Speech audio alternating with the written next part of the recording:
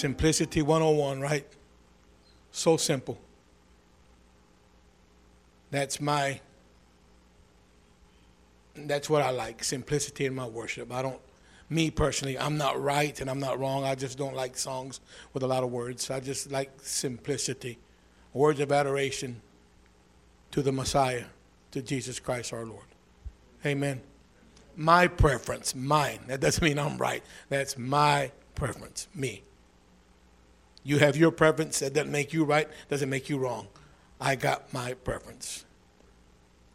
We got the same goal, and that's Jesus. Some say revival, some say kingdom of God. Somebody called me the other day, said there's something going on Facebook where a guy says you can't say the word revival.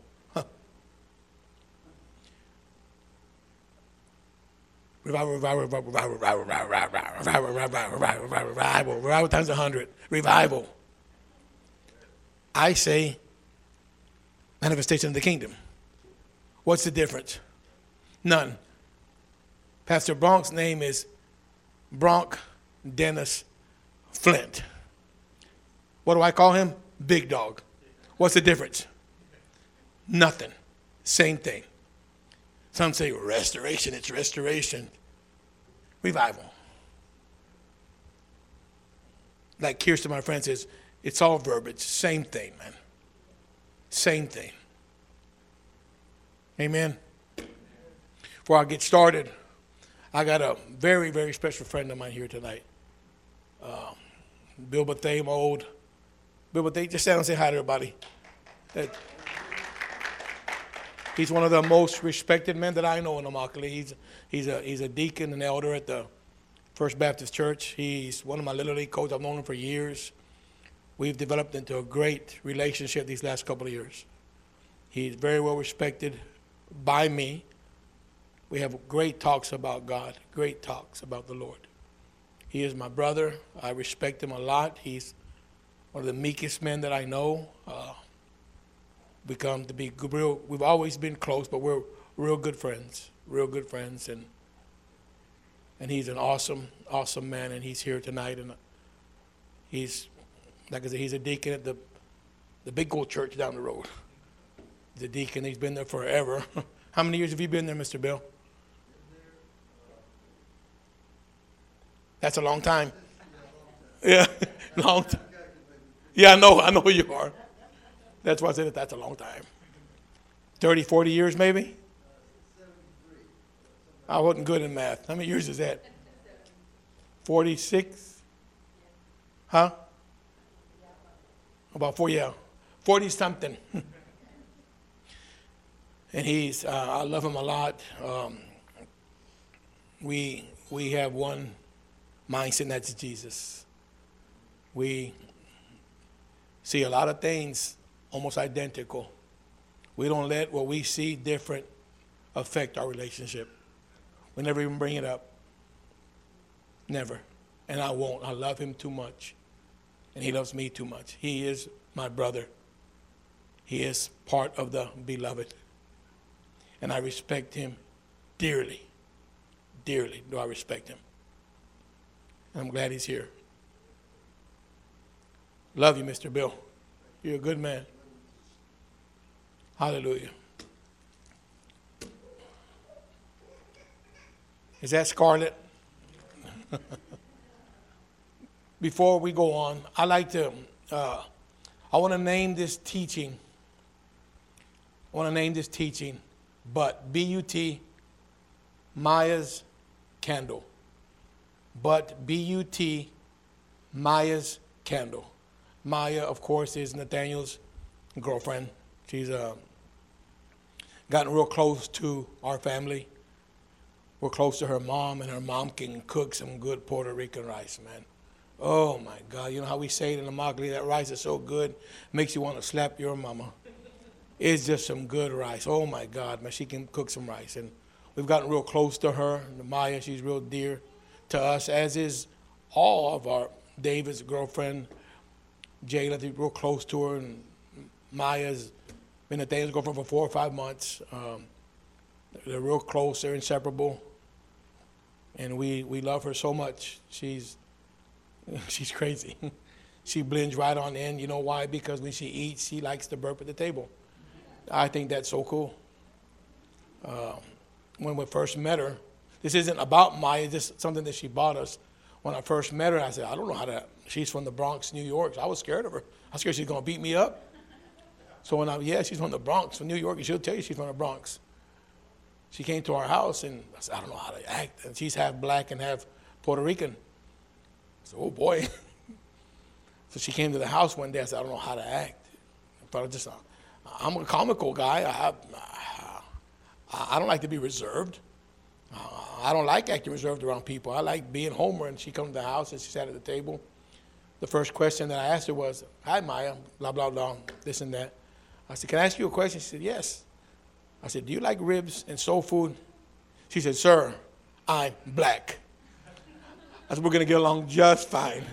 She said, I'm black. She's like Sarah. The first time I met Sarah at our house, she was with Harry. The first thing Sarah told me when she met me was, what do you think it was? We were going to Fort Myers. What do you think she told me when she met me? I hope you're not driving. I said, I'm going to like her. She didn't even know me. Are you driving? I hope you're not driving. And then she laughed. I said, oh, boy, that's got to be the Mexican in her, let me tell you. But y'all want to name this teaching, But Maya's Candle. And we'll go into why it's named But Maya's Candle in a little bit.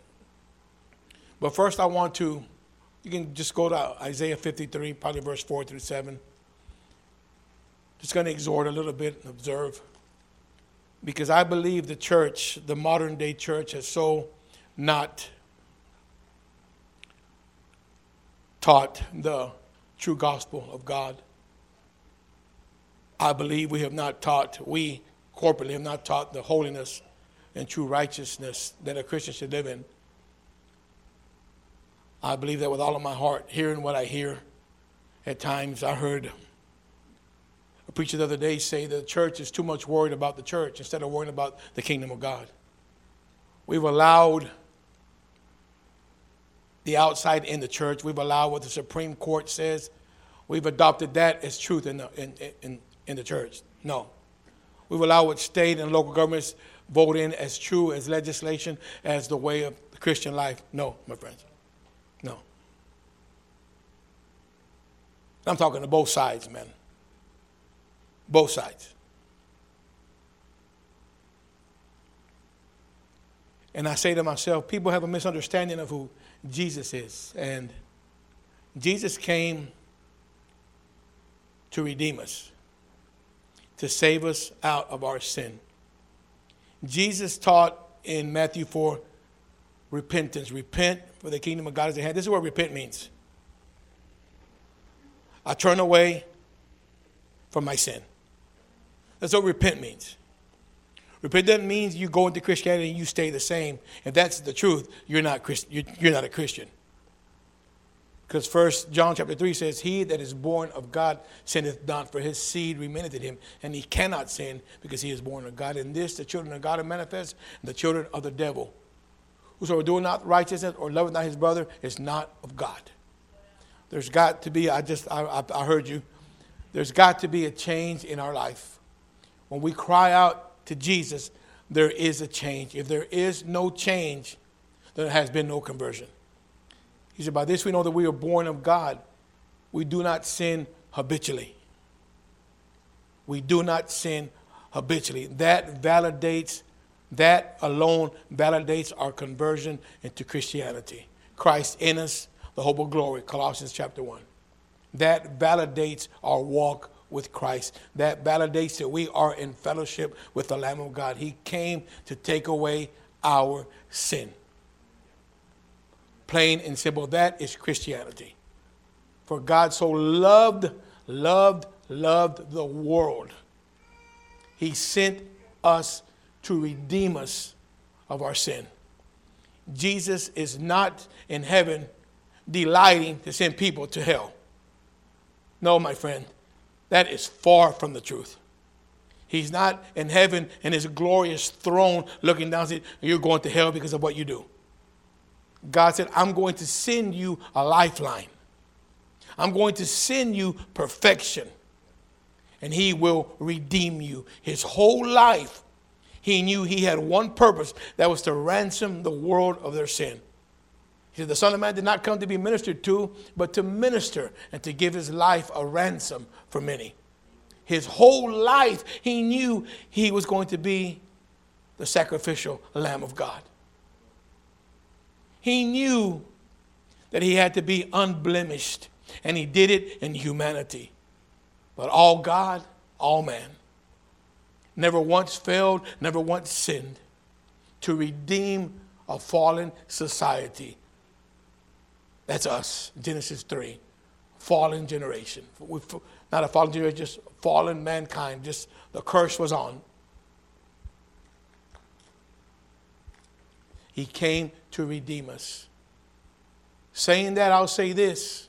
Isaiah 53, verse 4 through 7. It says, surely, surely, he has borne our griefs. That word griefs is in the Hebrew is calamity, sickness, and disease. Surely he has borne our griefs and carried our sorrows. That word sorrow is the word pain. Surely, I'm explaining to you why Jesus came. We're going fishing today. Not here per se, but I think you know what I mean. We say we're going fishing out there right now. Isaiah prophesied thousands of years ago, surely he has borne our griefs, Jesus. Borne our griefs, he borne our calamity, our sickness, and our disease. This was again repeated in Matthew chapter 8. What's quoted now was quoted in Matthew chapter 8 as part of the atonement. Surely he, Jesus, has borne our griefs and carried our sorrows. Yet, public opinion at that time said, yet we esteemed him smitten, stricken of God, and afflicted.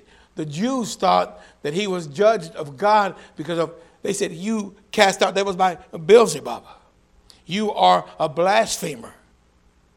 You deserve what you're getting from God. But no, my friends, contrary to public opinion, that was not why he suffered. He said, yet we esteemed him smitten, stricken of God, and afflicted. Here comes the biggest but in the world, the biggest contrast ever. But he wasn't judged, and the wrath of God didn't come upon him because he did wrong. On the contrary, Isaiah says, but he was wounded. He was wounded for our transgression, bruised for our iniquities. The word bruised means that he was broken into pieces, man. It means he was crushed. Crushed. He didn't suffer the wrath of God, and he wasn't in judgment because he did wrong. On the contrary, he was wounded for our sins. He bore the price for what we did wrong. He was bruised for our iniquities. Said the chastisement of our peace was upon him. And we all know the next one. And by his stripes we are healed. The NASB, the New American Standard, says this, and by his scourging we are healed. By his scourging, he was scourged and he was battered and bruised and torn to pieces and mocked for perfection. Isaiah 52 says prior that his visage was marred more than any man, more than the sons of man. You couldn't tell what he looked like, man. He was so disfigured. The Greek says in 1 Peter chapter 2 that he was a mole. He looked like a big black mole. He was so disfigured is what the Greek says. And we think, and the world thinks that Jesus is in heaven rejoicing that people are going to hell. Yet he paid this price so people wouldn't go to hell. We believed that he was the Savior. So, but he was wounded for our transgression, bruised for our iniquities. The chastisement of our peace was upon him. And by his stripes we are healed, or by his scourging we are healed. He said, all we like sheep have gone astray, everyone to his own way. Listen to this. But the Lord God has laid on him, on Jesus, the iniquity of the sins of us all. But the Lord has laid on Christ the iniquity of us all. God laid the punishment that we deserved on perfection. Does that sound like a Savior that rejoices that people will be judged forever? He did this so that we wouldn't be judged at the end, so that we would not be condemned to the lake of fire. He said, but he was wounded for our transgression, bruised for our iniquities. The chastisement of our peace was upon him, and by his stripes we are healed. All we like sheep have gone astray, every one to his own way, and the Lord has laid on him the iniquity of us all. He was oppressed by God. He was oppressed and afflicted, yet he opened not his mouth. Listen to this next part. As a lamb is brought to the slaughter. You know what that word slaughter is in the Hebrew? Butchered. He was brought as a lamb to the slaughter. Or he was brought as a lamb to a butchery. And like a sheep before its shears is dumb, so he openeth not his mouth. He made himself a sin offering for every person on the face of this world, as long as we acknowledge that he was the Son of God and that he was the Savior and that he died and that he rose again. Why wouldn't we want to serve Jesus? The horrendous price that he paid for us when we were sinners. Does that sound like a God that's rejoicing that people will spend the rest of their life in a lake of fire? No. He was judged and beaten to that extent so we wouldn't be judged in that manner when the day comes. That's love, my friends. That is love. That is mercy. And that is grace. He was beaten for the sin of you name any sin that you can think of. He was beaten. And that sin was laid on his back so that those that committed those sins would be forgiven if we confessed him as the Son of God and turned from our ways. The wrath of God was poured on Jesus. So in that day when he returns, so the wrath of God won't be poured out on us, but we have to believe that he is the Son of God, and we have to turn from our sin, repent from our sin. That's what he taught. The church has missed it overall. He wasn't beaten for what he did. He was beaten because he had a weakness, and that weakness was love. All he knew was love. He loved every pedophile, every murderer,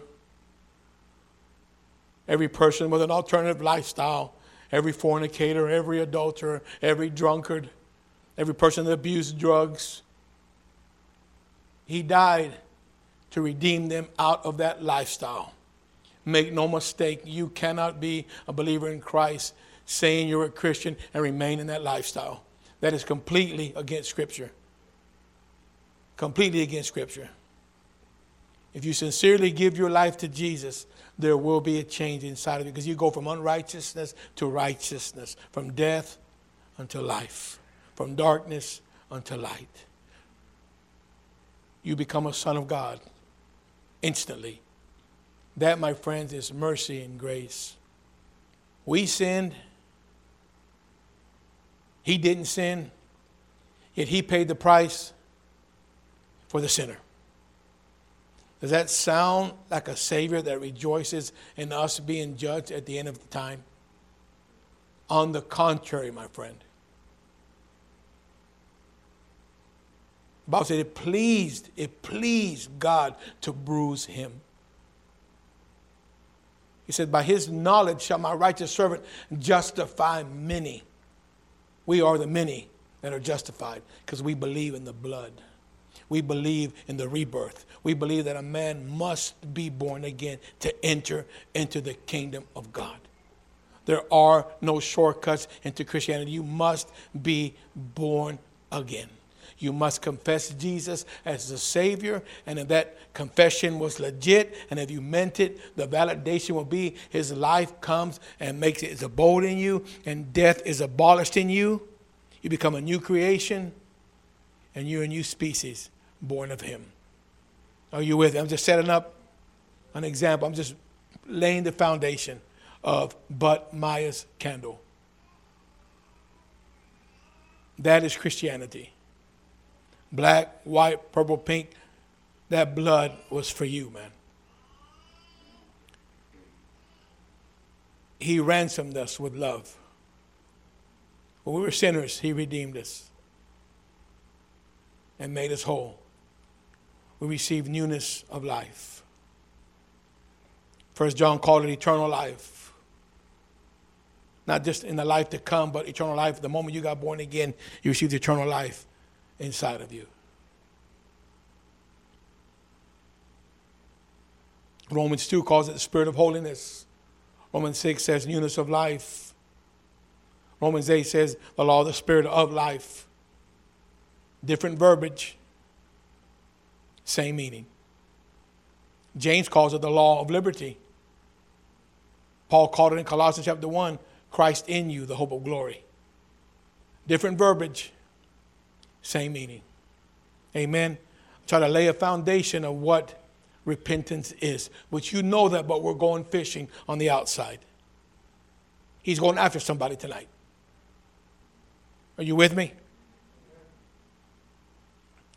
So Maya, which is my son's girlfriend,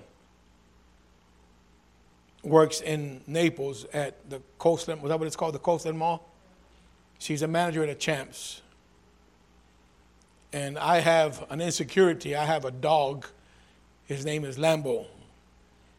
He's what kind of dog is he? Great Pyrenees. He's huge.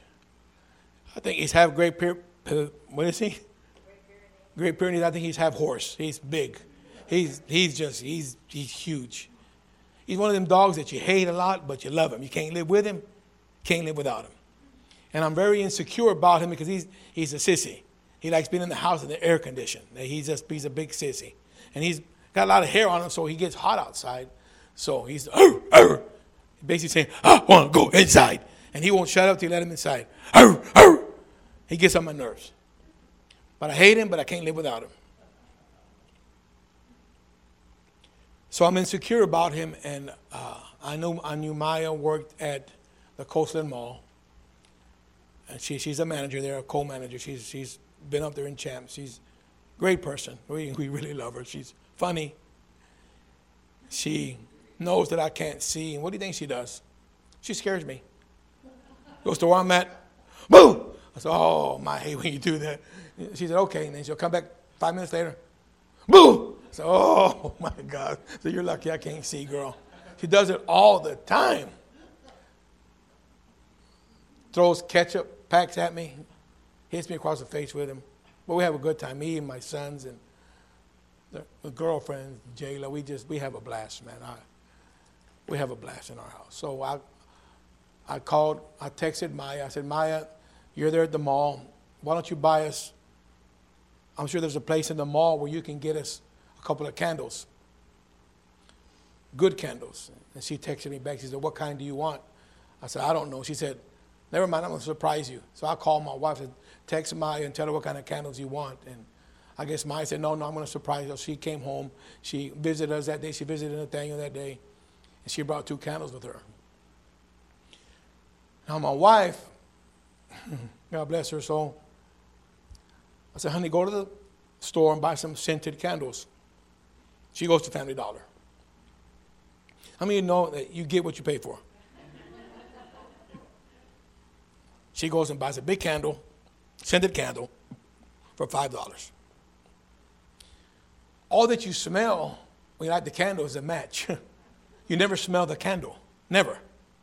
It's a $5 candle. It's in a big old 5-bucket can. You know it's no good. Big old 5 gallons of wax that doesn't smell. It's supposed to smell, but it doesn't. All you smell is, I'm exaggerating about the 5 gallons. I'm exaggerating. It's big. You turn it on, it doesn't smell. But Maya's candle, little candles. I told Maya, thank you, Maya. I said, what scent are these? He said, it's a surprise. So we lit a candle, and within seconds, it filled the room with the aroma of the candle. I said, now that's a candle. Versus the $5 candle that my wife bought. Family Dollar versus Bath Body Works, I think she said the name of the store was. Bath and Body Works. I said, Maya, where'd you buy the candle? Bath and Body Works. How much did they cost? $40. For 2 candles? Yes, they're expensive. I said, okay, let me give you the money. What's your credit app? No, you don't got to pay. It's a gift. It's a gift. It's a gift. I said, okay, I like gifts. So she bought 2 candles and they smelled great. You could tell that we had a scented candle. Why? The aroma was in the air. You know where I'm going with this, don't you? The aroma was in the air within seconds. Rosie's candle from the Family Dollar, 55-gallon barrel of wax. You lit it. All you could smell was a match. You said, oh, I got a great deal. This is a 100-gallon can of wax. It's going to smell good. Oh, great deal, honey? Yeah. So you got basically you paid $1 for every 25 pounds. That's a great deal. But it didn't smell. It was lit, but it didn't smell. Maya's candle she bought us was this big. But man, it smelled good. You knew we had a scented candle. Are you with me? 2 candles, one $5. That much of a candle? $20 for a candle that big. That candle was obvious. The scent of the candle filled my house. It smelled good. My insecurities no longer existed because of the candle. It leads me to this. You have many Christians in the body of Christ. Amen. Now, a lit candle is symbolic of what? The born-again spirit. Jesus said in Matthew 5, no one lights a candle, puts it under a bushel, on a lampstand, and they give light to all that are in the house. Let your light so shine. Let your light so shine before men that they may see your good works and glorify your Father which is in heaven. As a lit candle, let them see your good works so that when the day comes, they may glorify your Father which is in heaven. The world has to know that we're His. The candle can't be dim. The candle has to be seen. People have to know that we belong to Jesus. That candle was obvious that it was a scented candle. It filled the room with aroma. The room smelled like vanilla. I almost wanted a bite of it. Rosie bought a candle, but Maya's candle was obvious. Maya's candle that she bought us produced a fragrance, a noticeable fragrance, pleasing to my big nose. What if the Lord could find people that were not just content with being a Christian, but that wanted to be disciples? Christians are a dime a dozen. Disciples are not. Many are called, but what? A few are chosen. We make ourselves chosen to be disciples because we lay our life down. We're all called to servanthood, all of us. But only few allow themselves to be a doulos, to be a servant. Very few do, because they esteem their life, their will, more important than kingdom principles. What if our life affected people like Maya's candle affected my living room, affected the fragrance of my home? What if we loved God so much that all we wanted was His will to be done in our life? What if we knew actually what it meant to take up your cross daily and to follow Him, regardless of what we face? What do you think about Jesus, man? Think about Jesus. His whole life, He knew He was going to be a ransom for many. He said, I didn't come to be ministered to. I came to minister and to give my life a ransom for many. You want to talk about a fragrant candle, a lit candle? He was the one. He is our prototype. He is who we are to live after.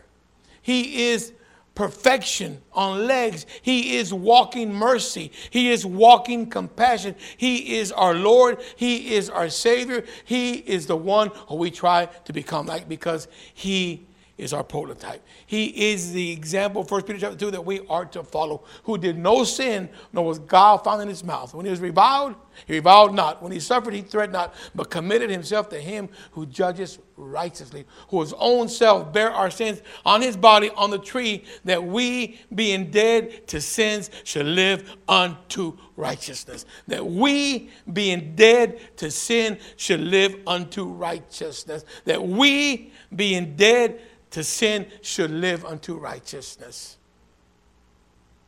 He is our prototype. He is the example that we are to follow.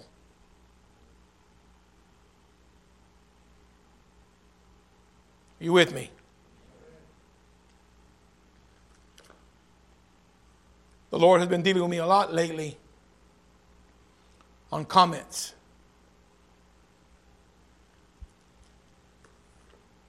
I'm being real careful what I say. Trying to always speak God's will in my life.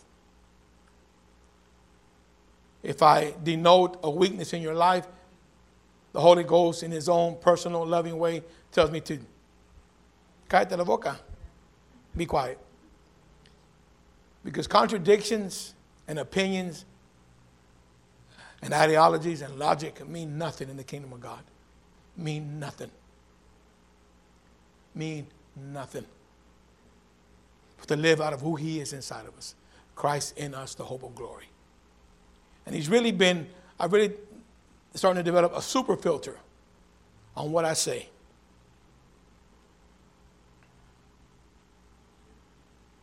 Seeing the image of Isaiah 53, what he did for me and why he did it, has helped me to see the image of who Jesus was and is, and what it is that lives inside of me, his spirit. And I've been going through it so many times, praying in the Holy Ghost and just going through it. This morning around 2 o'clock in the morning, the Lord woke me up, just began to speak to me. I couldn't sleep. I was going back and forth, just correcting me, purging me, rebuking me in his own way about developing more and more a super filter, even regarding my health. The Bible says he bore our griefs and carried our sorrows. Grief in the Hebrew is calamity, disease, and sickness. He bore it. He bore it. Enough said. Right? So seeing the image of Isaiah 53 and understanding Isaiah 52, that his visage, who he was marred more than any man. Ladies and gentlemen, he was disfigured upon recognition. You couldn't tell who he was. Bruised means he was beaten to pieces. And the word says, as a lamb brought to the slaughter, the Hebrew says, butchered. He was led as a lamb to be butchered. He was led as a lamb to a butchery. Look it up in the Hebrew. It means what it sounds like. So understanding that and seeing the word of God for what it is, with all that's in me, I really got to watch what I say.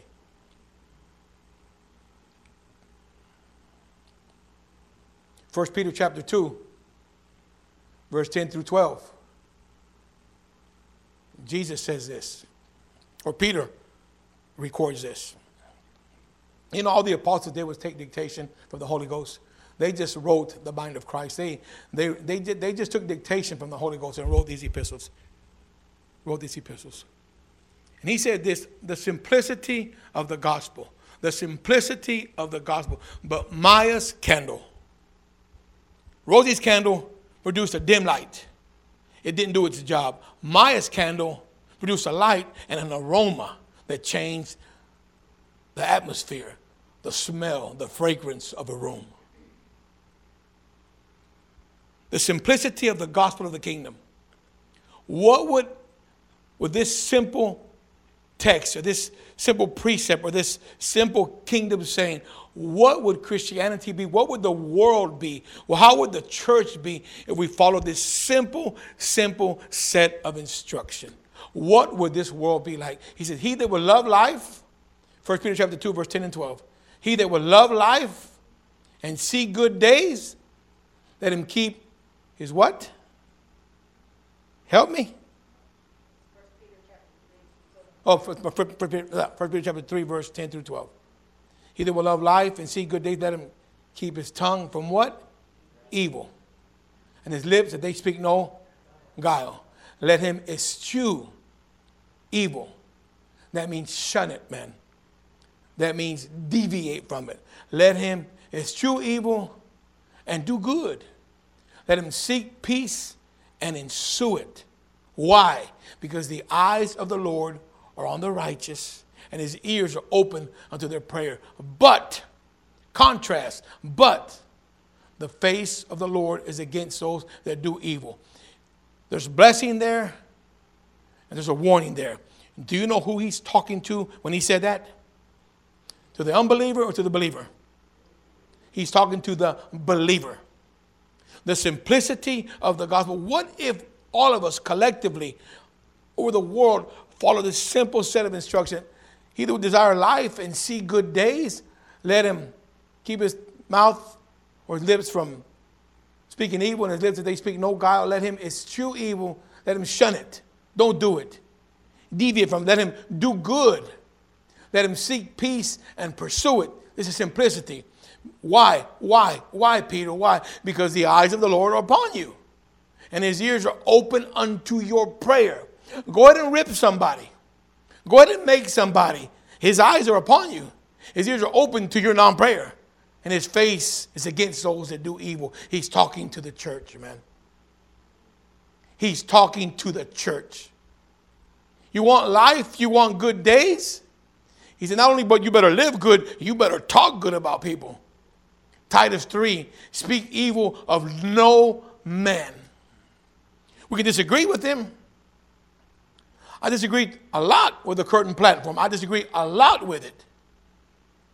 Marriage between a male and a female. That's not an opinion.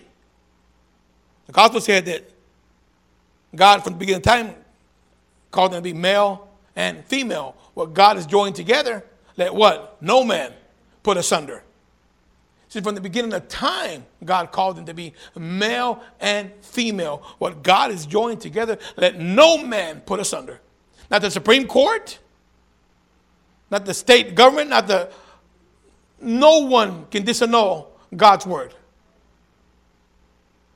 That's his word. That's not an opinion. It's there black and white. But what if we lived in the simplicity of the gospel? And what if we executed this verse here, this portion of scripture? What if we applied every day in our life?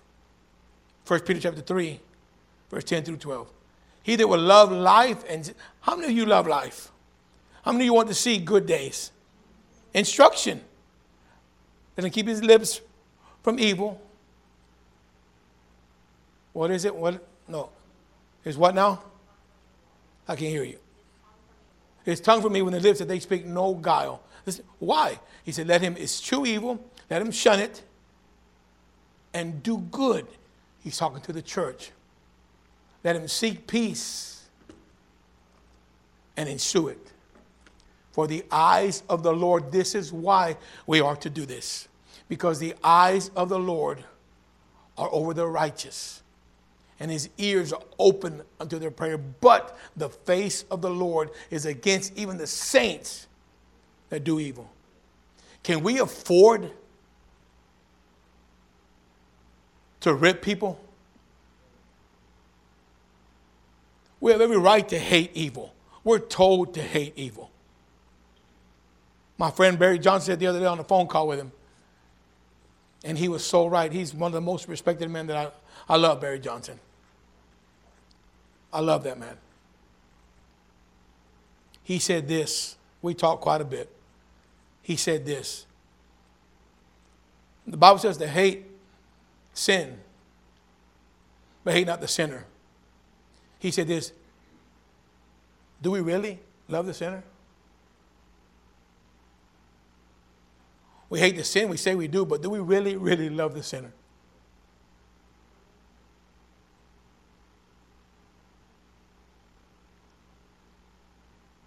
What do we say about certain politicians openly?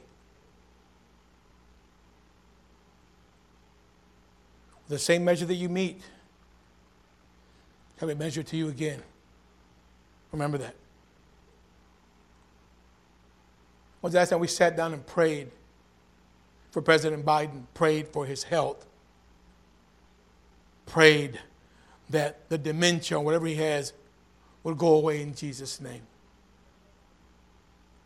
When have we prayed for him like we would our own children? Father, I just pray that you somehow, Father, in Jesus' name, that you would heal him of this infirmity, Lord.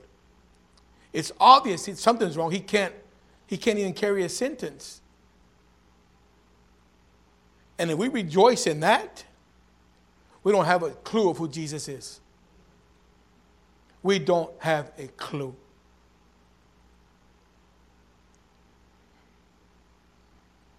He that will love life and see good days, let him keep his lips from evil. Let him keep it, what was that again, Kirsten? Let him keep his tongue from evil and his lips that they speak no guile. Let him eschew evil and do good. Let him seek peace and pursue it. For the eyes of the Lord are over the righteous, and his ears are open unto their prayer. But the face of the Lord is against those that do evil. What if we executed that portion of Scripture every day? How much peace do you think there'd be in this world? See, the problem isn't the world. The problem is the church. We're the problem. We've deviated from this. We've gone to programs instead of anointing. We've gone to let's develop a plan to add more attendance than let's preach truth and the anointing and power of the Holy Ghost and let them come to us because they feel the presence of God. The simplicity of the gospel. Luke 15:1. This caught my attention. I believe in evangelizing. I believe in going to the mall, sitting there. If someone's there, I'm going to start a conversation about Jesus. Now, when I can tell by their first response, if they're interested or not. If they're not, well, you know what I do? I shut up. You can't force Jesus on anybody. I'm not God's cop to correct everybody. That's the Holy Ghost's place. Now, if I'm dealing with a believer, and you give me the authority, I'll speak into your life. But a sinner doesn't know they're sinning because they're sinners. When I was in the world and I was fornicating, it wasn't fornication to me, it was just a good time because I was a sinner. But now, I'm a son of God. The blood has cleansed me. And I have a pure conscience before God, and I know it's wrong. To Luke 15:1, listen to this. This caught my attention. See, we want to beat everybody up with the gospel.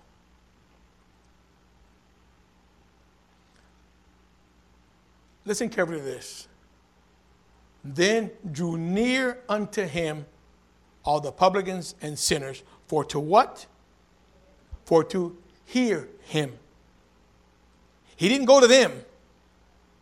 They came to him. Adulterers? Maybe. Fornicators?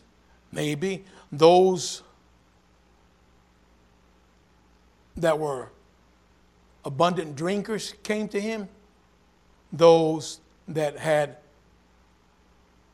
lifestyles not with the same sex or with the same sex. And we love everybody, man. My kids, hear me out. My kids, if they do wrong and I correct them with the Bible, does that mean that I hate them? It means that I love them. So when the Bible corrects us of our lifestyle, it's not that God hates us. He wants us to stop doing what we're doing so that we will be with him forever. That's not hate. That's love. Then drew near unto him, unto Christ, all the publicans and sinners for to hear him. The word sinners in the Greek means people that are sinning. They looked for him and sat with him to hear him. He didn't sit with them to tell nasty jokes. He sat with them to tell them about the kingdom of God. He sat with them to say, repent, for the kingdom of heaven is upon you. They sat with him. They came unto him to hear him. Did someone say, but Maya's candle? Are you with me? But Maya's candle made a difference in my house. Jesus didn't have to beat everybody up with the word of God. They felt who he was by the anointing of the Holy Ghost. But the publicans and sinners, they came to him.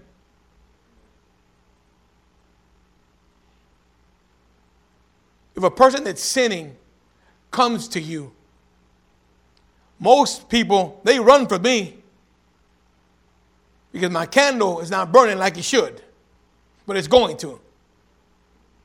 But here sinners came to him for to hear him. What kind of abundant love did this man walk in, man? I've shared my testimony many a times. Many a times. You know what? I shared it one time too many. Because Jesus didn't have a testimony like mine. Jesus was never addicted to crack. He was never addicted to cocaine. He was never a womanizer. But he was anointed. And the anointing changed people. Not my past. The anointing changed people. The aroma of Maya's candle in my room changed the atmosphere. It smelled good. When we give our life to Christ and when we live a lifestyle of self-denial, our candle is going to be seen. Sinners and publicans came to him for to hear him. I'm not saying don't preach the gospel. No. If I go to the mall with my wife tomorrow, I'm going to tell somebody about Jesus. If they shut me up, I'll just stop. I'm going to take a shot at it.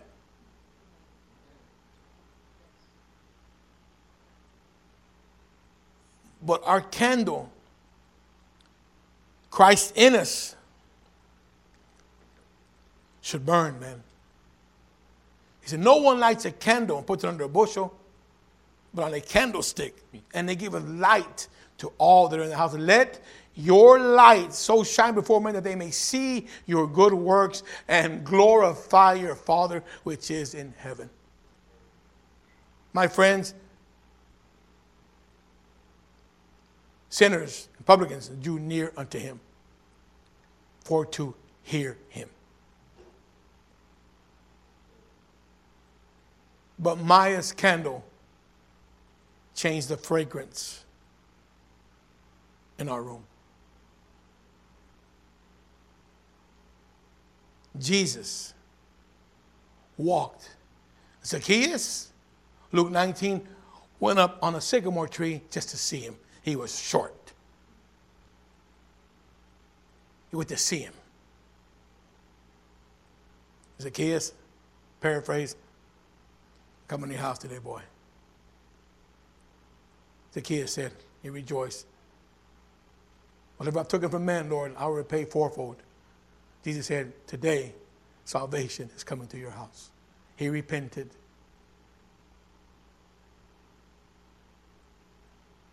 Then drew near unto him all the publicans and sinners for to hear him.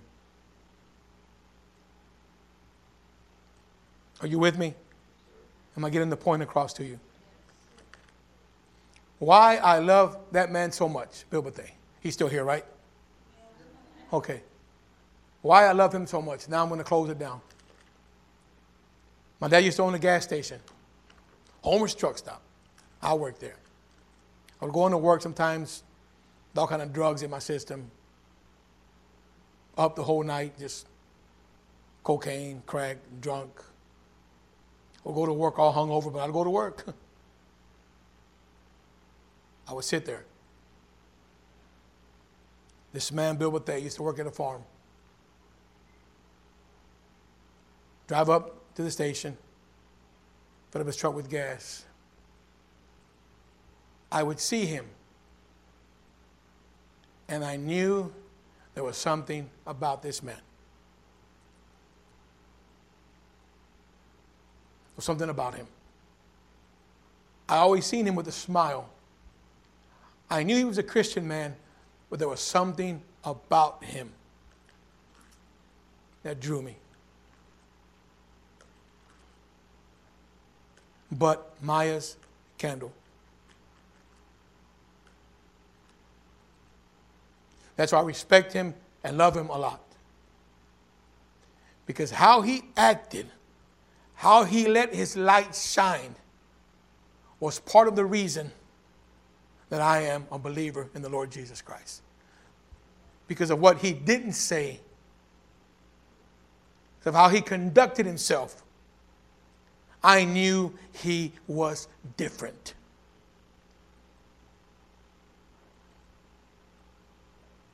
But Maya's candle. Maya tells me a lot. And when she says my name, she don't say it, Homer. She says it like with the exclamation point. Homer! I said, what, Maya? Why are you always crying? Are you crying again? My wife came to my defense.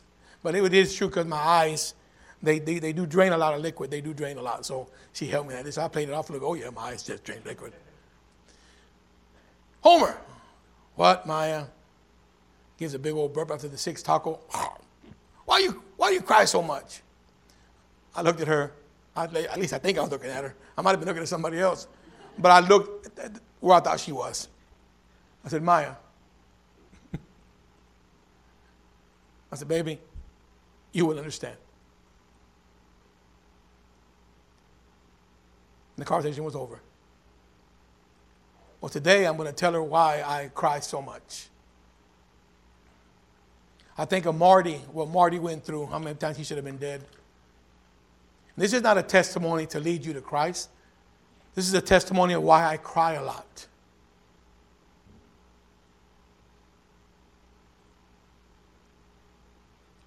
Three times, man, I faced immediate death. A gun to my head. A bullet went off. Shaved the back of my head. I should have been dead. I can still hear the gun at times. A .357 Colt Python in my temple. And the gun went off, shaved all my hair, shattered the window. My wife comes and says, what is wrong here? What was I supposed to tell your daughter that those were your brains on the floor? What was I supposed to tell her? Another time, uptown drinking. We did something we weren't supposed to do. Somebody put their high beams on us. We turned around. We knew he wanted to fight. And I charged him with my truck. So intoxicated. He threw an axe on the driver's side. And the axe stuck in the windshield right in front of my face. Right in front of it. My head should have been split in two. If I would have died, that axe split in my head. If I would have died at the expense of that bullet, I would be forever condemned. The third time, I was so drunk and hungover. Cocaine all in my system. I went to work driving a truck.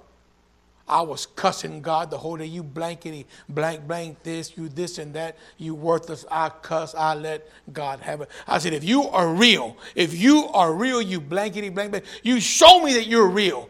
Show me that you exist. I got off the truck, started walking. I'll take a step, and a huge rattlesnake was there. Just me and the snake and woods. Before I put my right foot down, that big snake didn't even hiss. It didn't rattle. It just left. There's plenty more time, but I'm going to go into that. But that is why Maya, Homer, cries.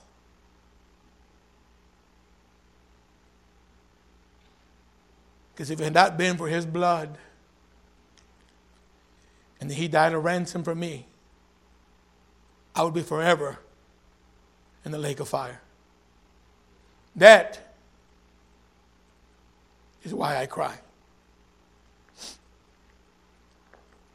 That is why I cry.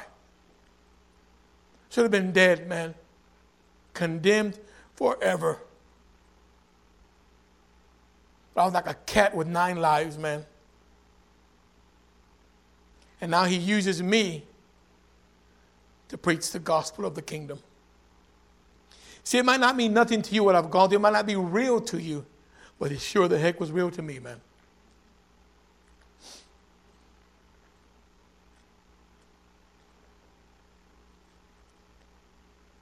His mercy was abundant towards me.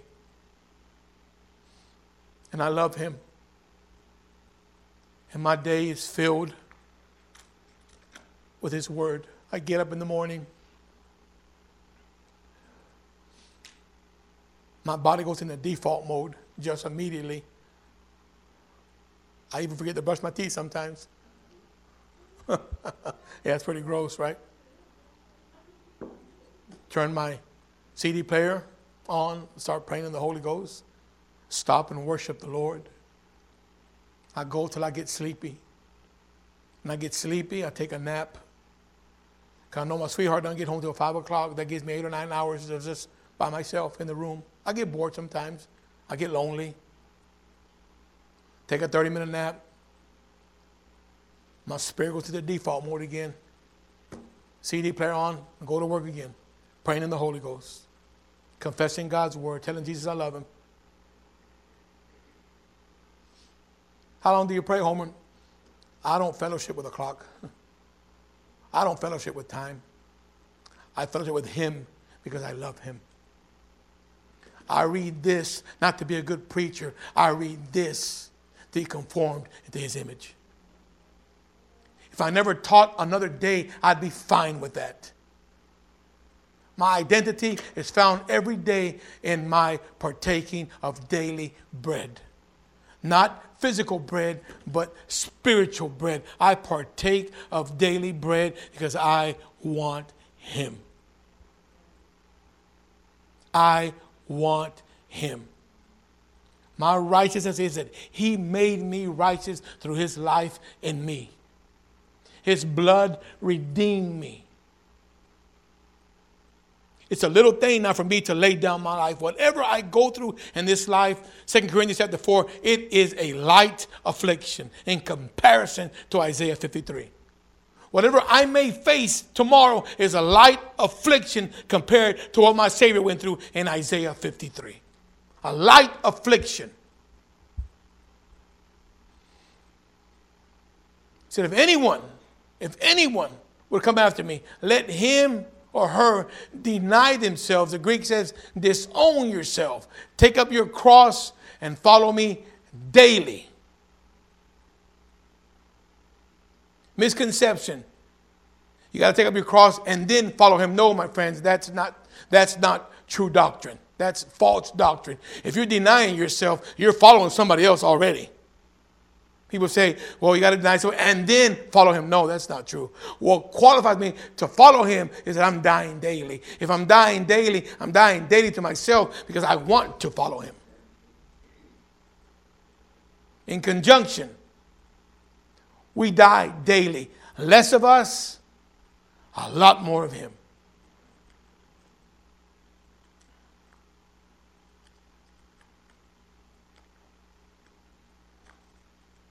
But Maya's candle.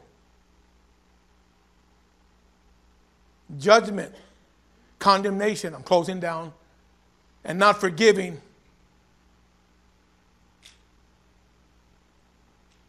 will not affect your candle. Be careful, lest the candle go out.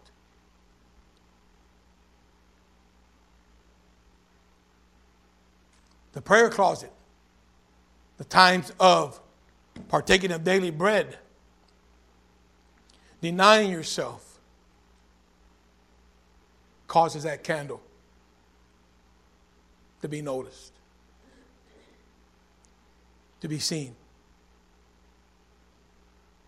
I believe what fasting does for you. I believe it. I believe what praying in the Holy Ghost does for you. I believe that what reading the Word of God does for you. But you know what else builds faith? Obedience. Read the book of James. Read the book of James. Obedience.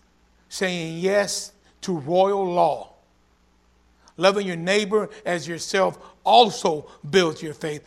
Love or faith worketh by love. If you're not loving, don't worry about having faith. Pray all you want to. If you're not obeying and abiding in royal law, don't worry about having more faith for an outpouring. Don't worry about it. Faith worketh by love. The more I obey Christ in me, the more I obey his word, the more and more my faith increases. If I disannul that faith, if I disannul the engrafted word, I'm lacking mercy. How do you know? James chapter 2. I'm closing up. So speak ye, and so do as they that shall be judged by the law of liberty. For he shall have judgment who has shown no mercy, and judgment rejoices against the mercy. What caused me in that text not to have mercy on someone? The law of liberty, if you study it, is just Christ in you. So speak ye and so do as Christ in you. So speak ye and so do as they that shall be judged by the law of liberty. For he shall have judgment who has shown no mercy. So when I speak and don't do according to Christ in me, what did I not have towards you? According to that text. Mercy. But I sure did have judgment. His word is mercy and grace. If I disannul the law of liberty, if I disannul Christ in me, I have acted like a self-righteous Pharisee under Mosaic law.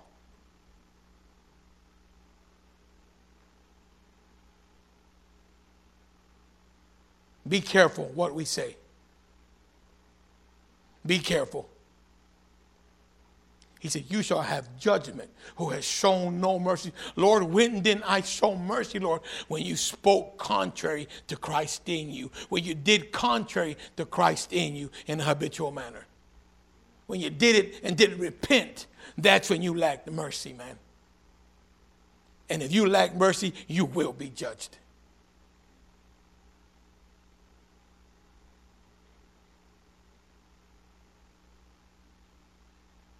Amen.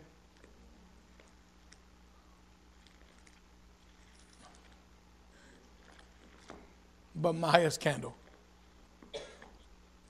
Luke 15:1.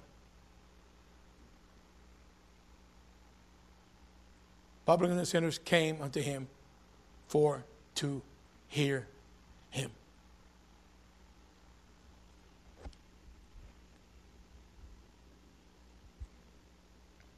But Maya's candle. But Kirsten's candle. But Homer's candle. But Miss Gay's candle. But Mr. Bill's candle. Will the fragrance, will the light from our candle be noticeable in society? Will sinners come to us but to hear the message of the cross?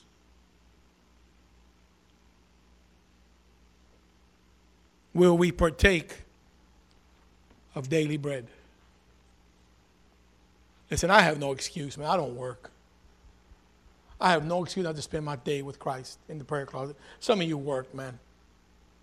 Some of you work, and your desire is to pray. I know it is. I know some of you. But let's face it, you got bills to pay. And your body gets tired. See, I have no excuse not to pray and fast. I have no excuse. In fact, the only thing I hate about my life, and I'm done, is that my wife has to work like a dog every day while I stay at home. That breaks my heart. That breaks my heart. that my wife has to work, gets up every morning, makes me breakfast, checks on me 2 or 3 times a day, works like a dog, comes home, cooks dinner, usually goes on 6 or 7 hours sleep, cleans the house, and I'm at home. That breaks my heart. I'm going to say this. But God just recently, and I'm going to stop. I'm not going to even say remotely what it is, but God worked something amazing in our life. Amazing. Amazing. He worked in our life. Flat out amazing. I will stop at that. Leave you with these last words. The simplicity of the gospel. He that will love life and see good days, that keep his mouth from evil and his lips that they speak no guile. Let him eschew evil, shun it, deviate from it. Don't do it. Eschew evil and do good. Let him seek peace and pursue it. Why, Peter? Because the eyes of the Lord are over the righteous, and his ears are open unto their prayer. You want to petition God for something? You want to believe God for something? You better watch what you're saying about people. In context, those that hate you because of your faith, you better watch how you handle them. Because his eyes are upon you and his ears are open unto your prayer. If you pray wanting blessings from God, his face is against those that do evil. Don't utter a prayer if you are living an evil life as a Christian. We don't have the right. He is our example. We should follow his example. He committed himself to him who judges righteously, who his own self bare our sins on his body, that we, being dead to sins, should live unto righteousness. The word should is there because he's saying, make it happen.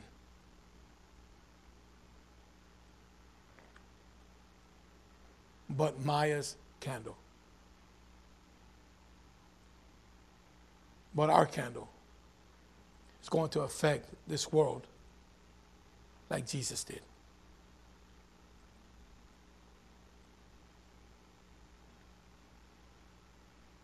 So I got when I said lifestyle evangelism, I got that line from Mr. Bill. That's lifestyle evangelism, my friends. When sinners and publicans come to you for to hear you, because they know you're not judging. They know you're not condemning. They know you want to forgive. They know you want to help them take the mote out of their eye. But Maya's candle. Amen. Glory. Did you learn something tonight? Hallelujah. What time is it? Oh, boy. 9 o'clock, right on the money. Stand with me, please.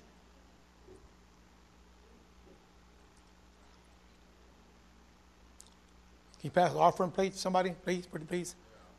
If you have something to give, just after the service, just, you know what to do. This is good ground to sow. Every penny spent wisely in this church, every penny. That I guarantee it.